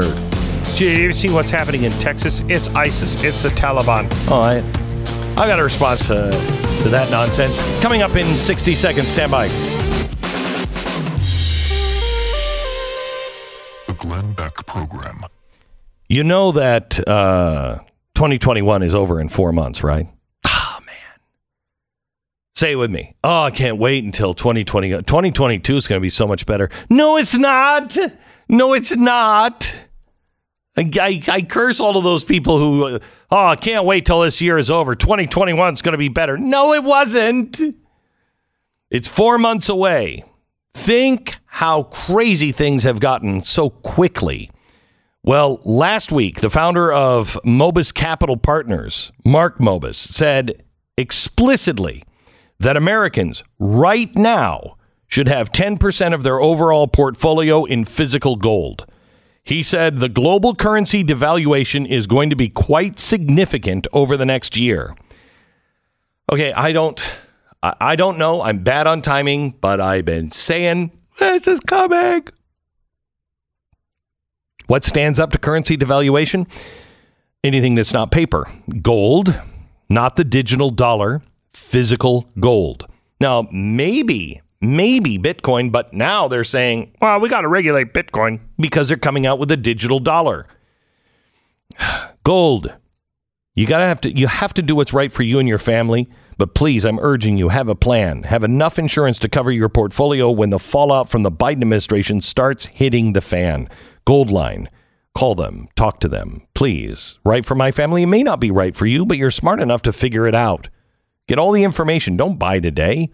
Call them today. Find out about their weekly special and the extremely popular $5 gold Indian coins. Due to overwhelming interest, Goldline is extending their special on these coins and giving you a free silver Maple Flex bar and a free 1-ounce silver Goldline branded bar with each tube of Indian coins you purchase. They're standing by to take your call now, 866-GOLDLINE, 866-GOLDLINE, or goldline.com.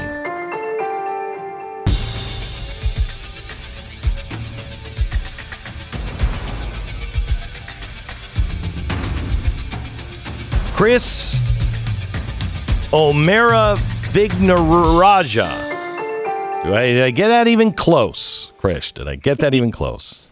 You did. I'm impressed. Okay. Well, that's what people say. I'm good with names. Anyway, that's Irish, obviously, right? Yeah. So this is, I guess, kind of America in a name. My husband, Colin Patrick O'Mara, nice Irish Catholic, right, is where the O'Mara part comes from. Okay. And Vignarajah? Yeah. So my family's from Sri Lanka. Okay. Came here when I was 9 months old. Yep. Because, I was just over in I don't even remember, Dublin or someplace in Ireland in the middle of the night. And just the word bathroom was spelled with J's and G's and N's and A's, and I had no idea how to pronounce it. Anyway, that's a different story. I wanted to thank you for everything that you guys are doing. You're the president and CEO of the Lutheran Immigration and Refugee Service, and you are part of the group of people that are actually just helping Afghan refugees with supplies and resettling. I wanted to get an update from you on everything that you guys are doing and how we can help. I appreciate it. Yeah, we've never seen anything like it in terms of the outpouring. Clearly, the American people have been eager to help. And, we've seen it in the bipartisan support. We've seen it in this tremendous outpouring of support in the last several days. We have 45,000 volunteers, everything from veterans who served in Afghanistan to church groups. I'm here at our headquarters, and we have floors just brimming with diapers, school supplies, in the hopes of helping families as they resettle here in the U.S. Now you're working on the resettlement. Are you working on things like English classes and cultural orientation and things like that to help these people? Yeah, we want to set these families up for success. And so it's everything from, finding volunteers to drive families to English as a second language classes, cultural orientation, so they have a sense of kind of what life will be, to making sure that we can help enroll the kids in public schools, to even working with employers. So many of the interpreters, the drivers, they've already worked alongside U.S. Troops or in the embassy, so they have a sense of kind of what it is like to be in an American workplace or to work alongside Americans, and they're so excited. They're driven to help and work and succeed. How many are here right now that you're working with? Yeah, so we know that there are about 41,000 Afghan evacuees are being housed at 8 military sites across the U.S. As of last night. We are still kind of, the U.S. government's processing these families who are at different bases. I was at Fort Lee a few weeks ago, so was helping with the legal paperwork, helping, there were medical checks happening at the military bases.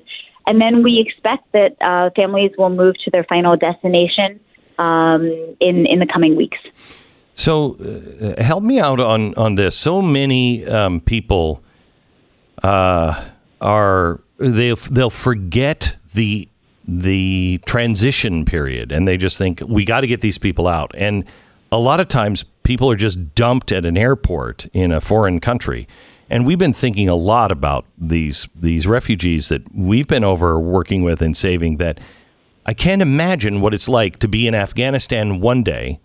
And this doesn't really apply to those who are, that are SIVs or people that have worked as translators, et cetera, But it does for those who got out because they were marked for death because they're a woman or they're Christian or whatever it is. They were in Afghanistan one day and then brought to a country they may not even know about, if it's not America, and some country where they don't speak the language, the culture, or anything. How important is it for the community to rally around these people? Yeah, it's critical. And honestly, we've seen this before, right? I can tell you how many people come up to me and say, my family sponsored or my church sponsored a Vietnamese refugee family. And some of the challenges are challenges that Americans that we can relate to, like the affordable housing crisis, right? The difference is that by contrast to us, where we still have a roof over our heads, and so we can kind of navigate when we can buy, or we have a nest egg that we can tap into, these families don't, right? The only home they may have ever known here in the U.S. is a military base. And so we're trying to help them navigate some of those challenges. We've really appreciated some of the even corporate support we've gotten from like Airbnb. So many people of faith and otherwise have volunteered and given up their homes or an empty apartment that they may have. And then some of the challenges are things that we can't even fathom in terms of, as you described it, right, the trauma of a woman who feared being married off to a Taliban militant and who had no choice but to leave the only home she's ever known. That's crazy. And so our hope is that we can provide some of the medical care, the mental health services that so many of these young women, families, children, we're seeing some children who don't have parents or they were separated come in and they don't know anything. So that's kind of the challenges that we're going to be facing and supporting in the weeks to come. And it really is because of the community-based support that we feel like we can take this on. Chris, thank you so much for all of the work you guys are doing. Again, you can go to their website, lirs.org. It is the Lutheran Immigration and Refugee Service, and she's the president and CEO. Is there anything in particular we can do to help you? Yeah, I mean, I will say that because the situation is so fluid, that cash donations are hugely helpful because they give us the flexibility, whether it is a medical appointment that we can pay for or housing. Some of the landlords are asking for 6 months of advance rent. Yeah. So, if folks have, the funds that they might be able to donate anything, that's hugely helpful. And then otherwise, please volunteer. We need people to help set up apartments. to pick up these families from the airport, to drive them to the English as a second language classes, those sorts of things. But really, we're so grateful for the ability to explain who we are and how we do this work and how it's such a core value, whether it's a matter of faith or who we are as a nation. Yeah. Thank you so much, Krish. I appreciate it. Thank you. Thanks for having me. Again, the website is lirs.org. I know a little bit about Krish, and I don't think that we agree probably on very much. And what's great is that it doesn't matter. It doesn't matter. This is the one thing that is bringing people of all walks of life together. We all know there's something about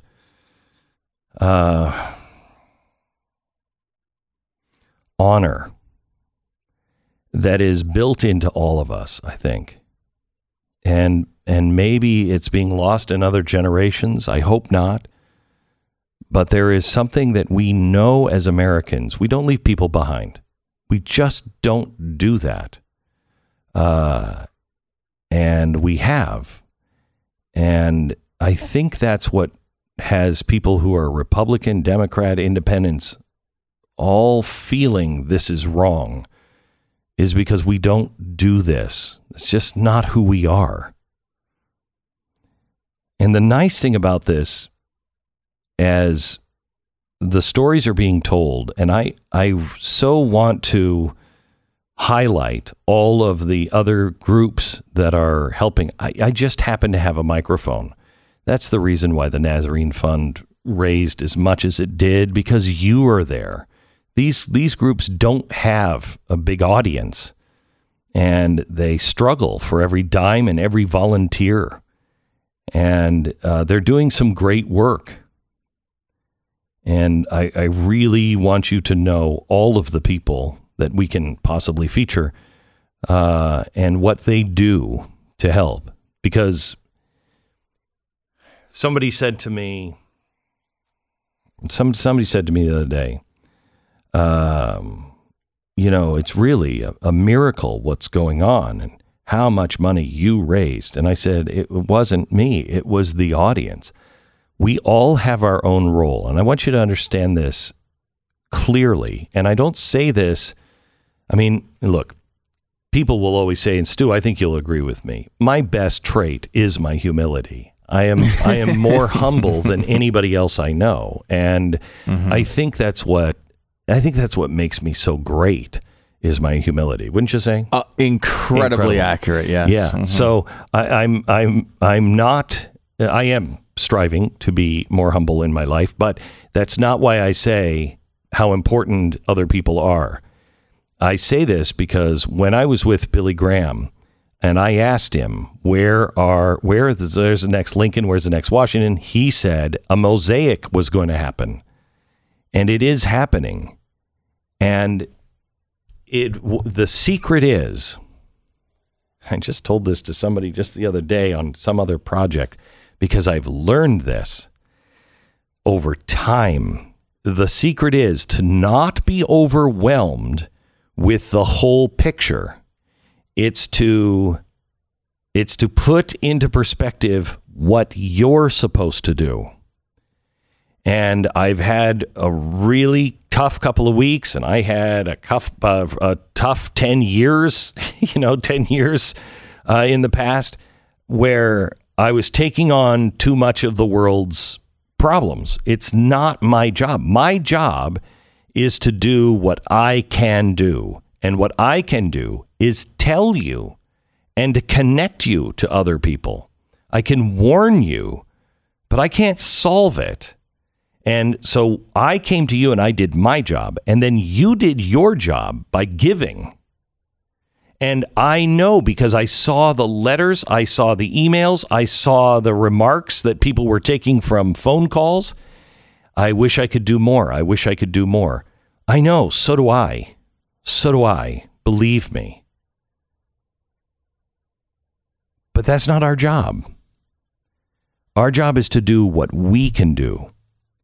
And when each of us fall into place and don't look at the big picture, it's kind of like when you're I guess if you're tightrope walking, don't look down. Don't look down. Just keep looking straight. You know that wire is there. You know how to walk it. Just do that. You look down. You look at the big picture of where you are. You're going to fall. It's not going to work. Just do what you're supposed to do. If that's volunteering, you know, as we were talking to Krish, you know, she said, you know, we need people to drive them to their English only classes. We've seen this because we have set this system up with the Australian government years ago for the Syrian refugees. And it works. It works. That community works. The Australians know how to do it. And people are going to their English classes. They're going to the classes on what Australia really is. I guess learn how to be a convict in the very beginning, or so, I don't know. But anyway, they learn about the cultural heritage, and it works. But don't just be a volunteer. If you want to volunteer for something like this, where there's some of these immigrants that are coming in through the United States government, please don't just volunteer. Be their friend. Just be their friend. They don't have any anymore. They have family members, but they have no friends. They don't need a driver. They need a friend. More in a second. Let me tell you about Built Bar. If you didn't already know, here's how most protein bars help you lose weight. They taste like foam rubber dipped in chemicals. And then when you take a bite, you're like, I can't eat another bite of this. Not one. Not one. Now, you'll lose weight because you're not going to be able to eat anything. Snack time? No, thank you. Thankfully, that's not how Built Bars work, because the makers of Built Bar understand that flavor has to come first and the healthy stuff comes second. That's how they built Built Bars. They help you get healthier. Built Bar, in addition to be made with real chocolate, they're low in calorie, low carbs, high protein, and high fiber. They have 9 amazing flavors, plus the occasional limited time flavor. Get a mix box. You can try 2 of each of the 9 flavors.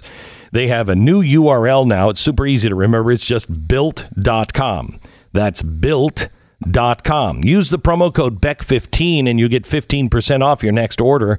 Your mouth is going to thank me, which is much better than any other orifice thanking me, I guess. Built.com. Built.com. Use the promo code BECK15. 10-second station ID.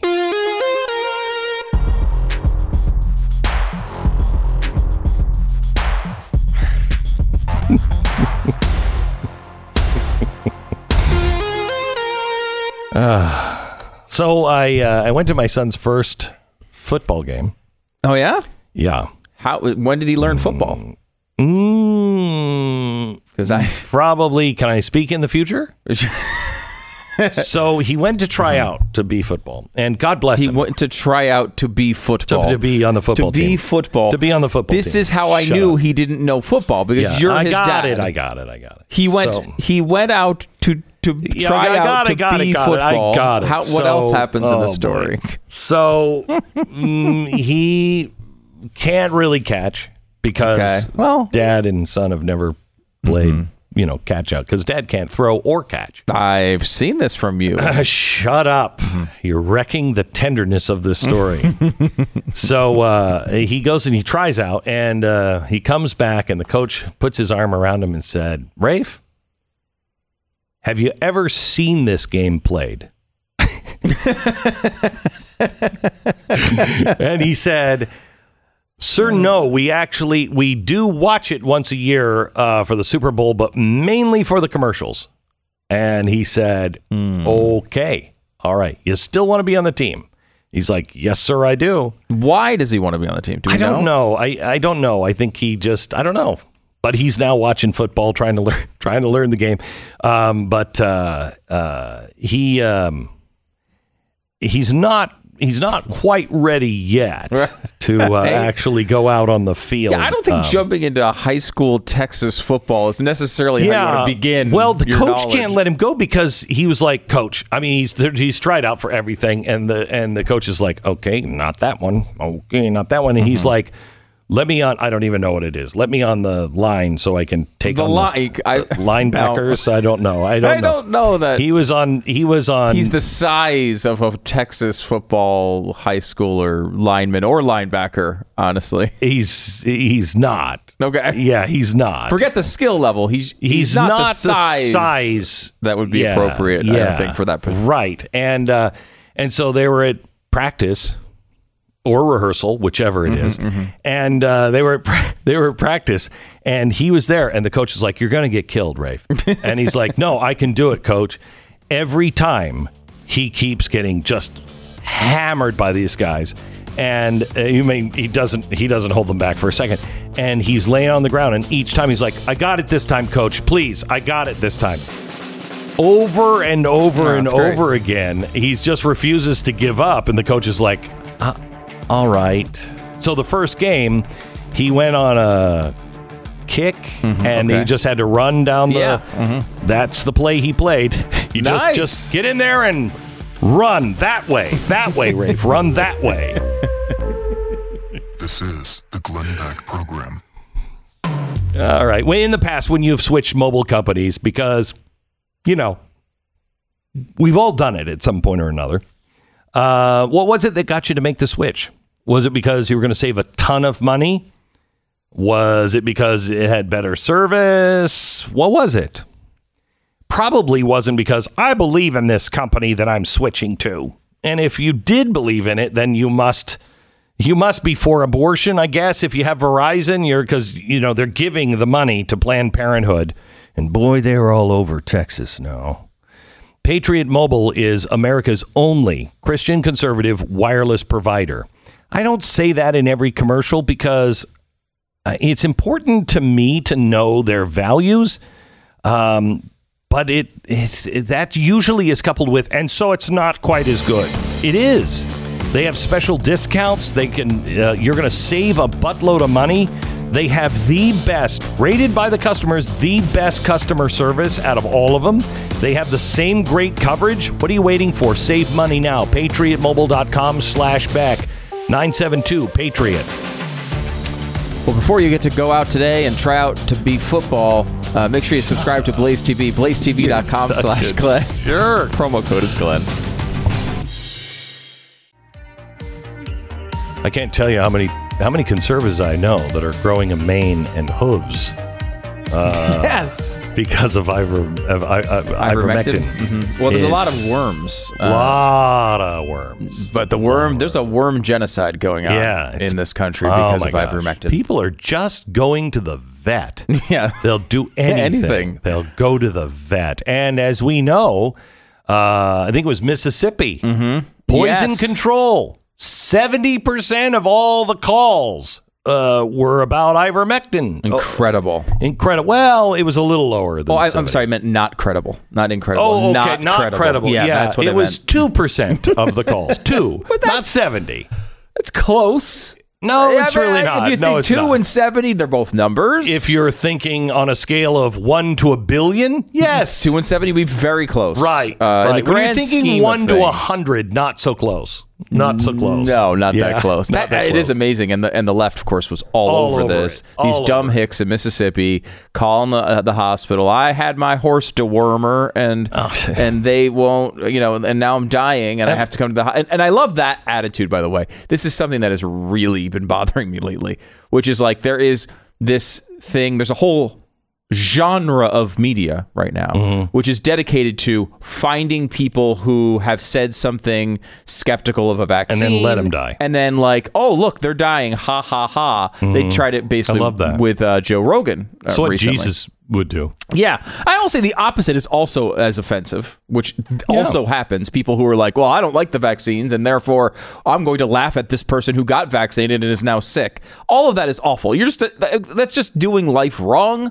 you shouldn't be rooting for people to get sick to make your political points. Is that something we need to say in 2021? Didn't used to be. But the media loves these stories. They love them. I know. And the ivermectin thing has been a big topic of discussion recently.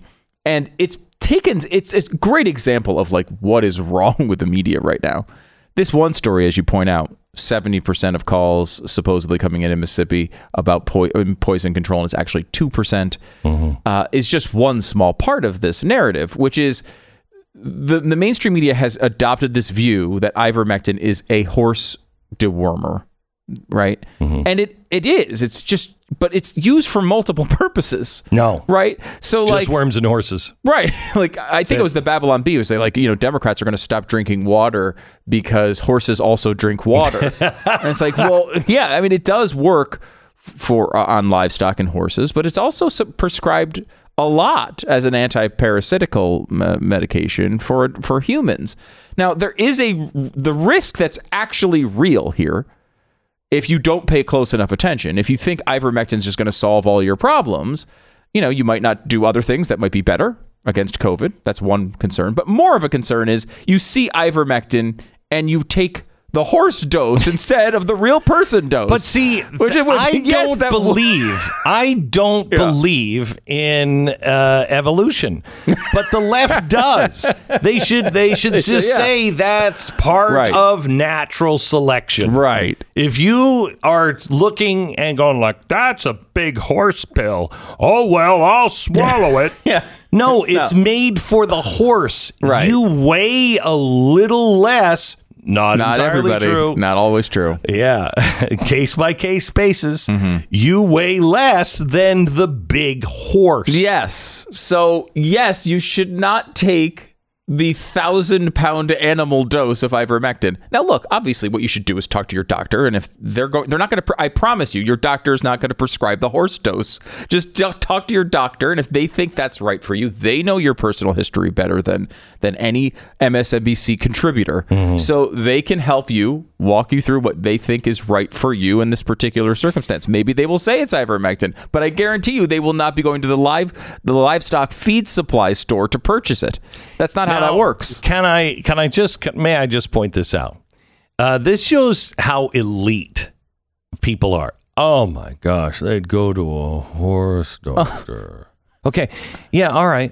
I get it. However, I live out in the middle of nowhere when it comes to our Idaho place. It's out in the middle of nowhere. Right. Now there's lots of vets.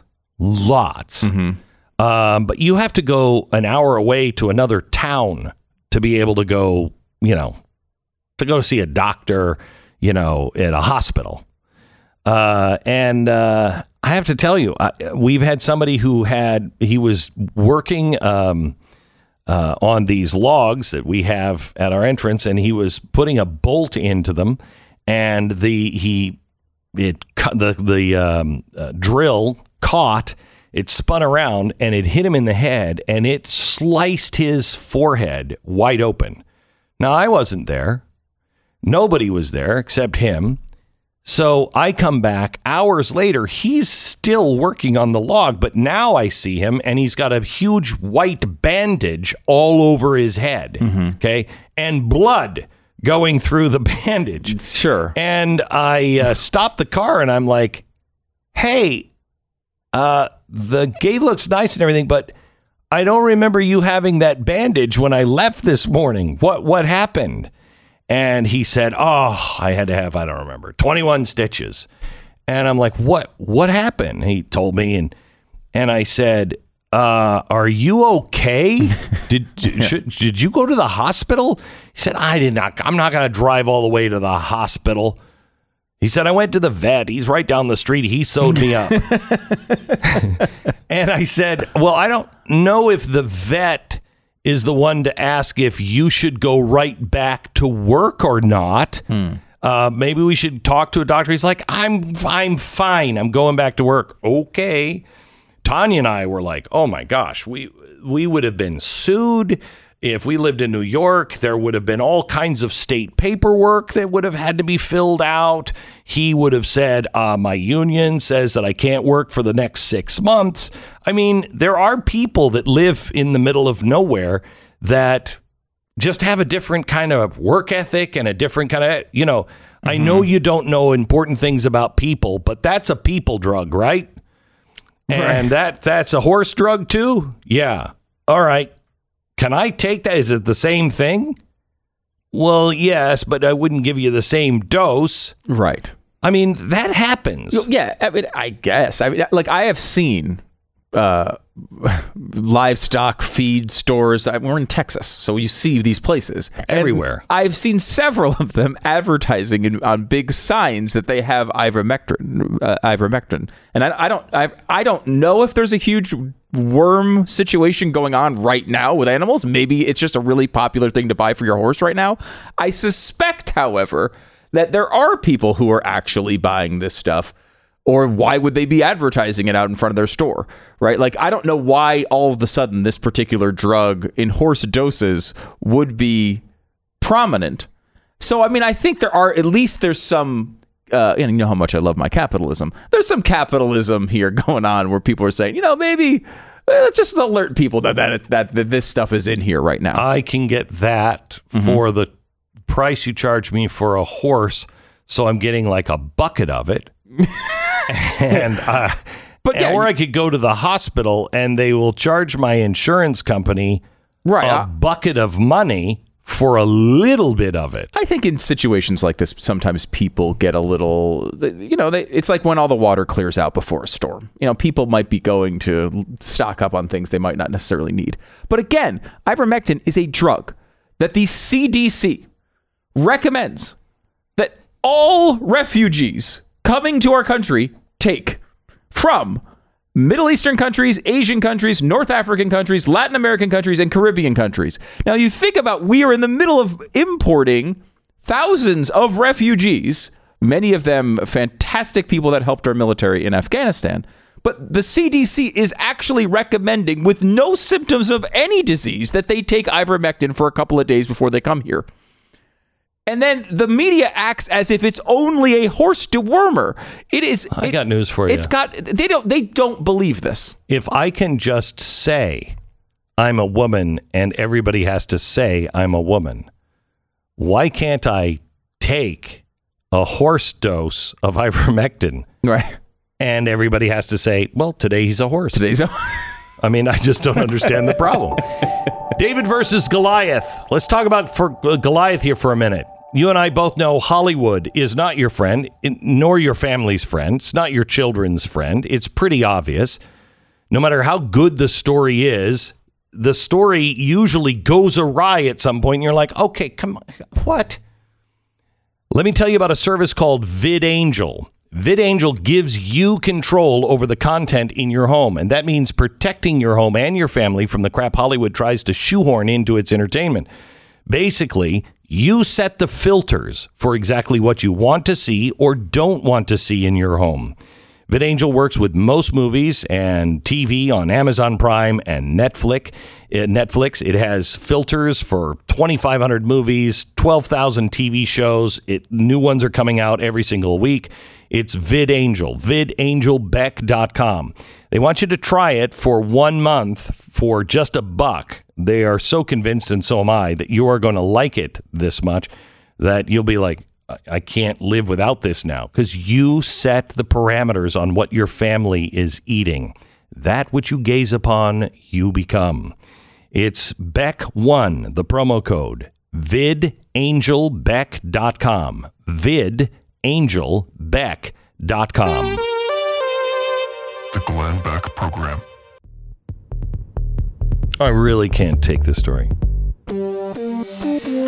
For so many reasons. A pregnant woman named Nasira, a California native, flew to Afghanistan in June to visit her family and get married. As of September, she remained one of the estimated 100 to 200 Americans left behind. So why would I have a problem with that story? 100 to 200 Americans left behind? We have... You don't want to say numbers. We have a lot of those people then on one airplane ready to get out. There are so many more than that. Anyway, she said now that the U.S. military is gone, the Taliban is hunting Americans, she told the Voice of America. I think to myself, am I going to even make it home? And am I going to end up living here? Am I going to end up dying here? What's going to happen? Apparently, the Taliban is going door to door trying to see if anyone has a blue passport, she said. They're going door to door. Last week, Daryl Issa of California, who's been working to rescue Americans remaining in Afghanistan, said during an appearance on Fox News that she had been kicked in the stomach by Taliban fighters. Anyone who says these people aren't stranded is wrong. There are so many people that are remaining, and you're going to start hearing about some of the rescues that those who let me just say, you're going to start hearing about some high-profile rescues, and that's good. That's good. I'm glad. The problem is, what about all of the people who are not high profile? Just a 25-year-old girl from California. Where's the team excited to get her out? I will tell you, there's a few of them. The Nazarene Fund is one of them. And if we knew where she was, we would be trying to help. I mean, if we weren't so busy just boycotting all those abortion clinics. I mean, we can't do anything here in Texas. We are so full of hate. We're just... When's your time to go boycott the abortion clinic today? Call the people going in there just murderers. Oh, yeah. I forgot about that. Yeah. Well, I do boycott abortion clinics. That is something that I actually... Yeah, the one thing. That is one. Really yeah, that's it's not really a boycott, just kind of a rule of thumb. I'm not doing business in there. Yeah, not a lot to do in there. Sadly, they don't have a lot of other services, even though they say they do, which is interesting. Well, they fight for this one particular. I get my breast exam. You do? Yeah. Oh. Yeah. How they doing? Still as perky as ever? They're perky, getting bigger and bigger. That's good to hear. Which is nice.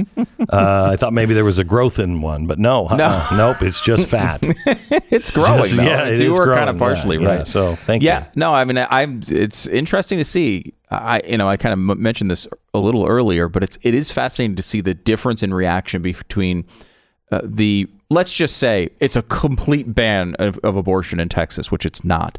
But even if it were, what you'd be requiring is an hour or two drive, depending on where you are in Texas, maybe an hour flight to go to another state that has the laws that you want. Mm-hmm. Okay. And it would be cheered on. In fact, I guarantee there are organizations paying for people to do this of course now and are doing it in the old times when, because New Mexico's got much more liberal laws on abortion than Texas does, and there's states like that all over the country. And the rest of them, you're just going to have to get in some back alley. That's what you're just going to have to do, I guess. Again, we have more left-leaning abortion laws than almost all of Europe. I want you to know, Maine, that's quite a statement, too. It is. Maine is now trying to codify infanticide. They want full 2-term abortions, and they're trying to codify that. Oh, two. Okay, no, I see what you're saying. You're saying all the way to birth. To birth. All the way to birth. Yeah, I mean, maybe we should boycott Maine. Look at we're saying you can have an abortion, but once the heartbeat starts, we deem it as a child. So do it before you can detect the heartbeat. They're saying, by the way, we can kill it even when it's halfway out of the mother and we see it's a baby and a viable baby. We can kill it. Which one is the extremist? Honestly, which one is the extremist?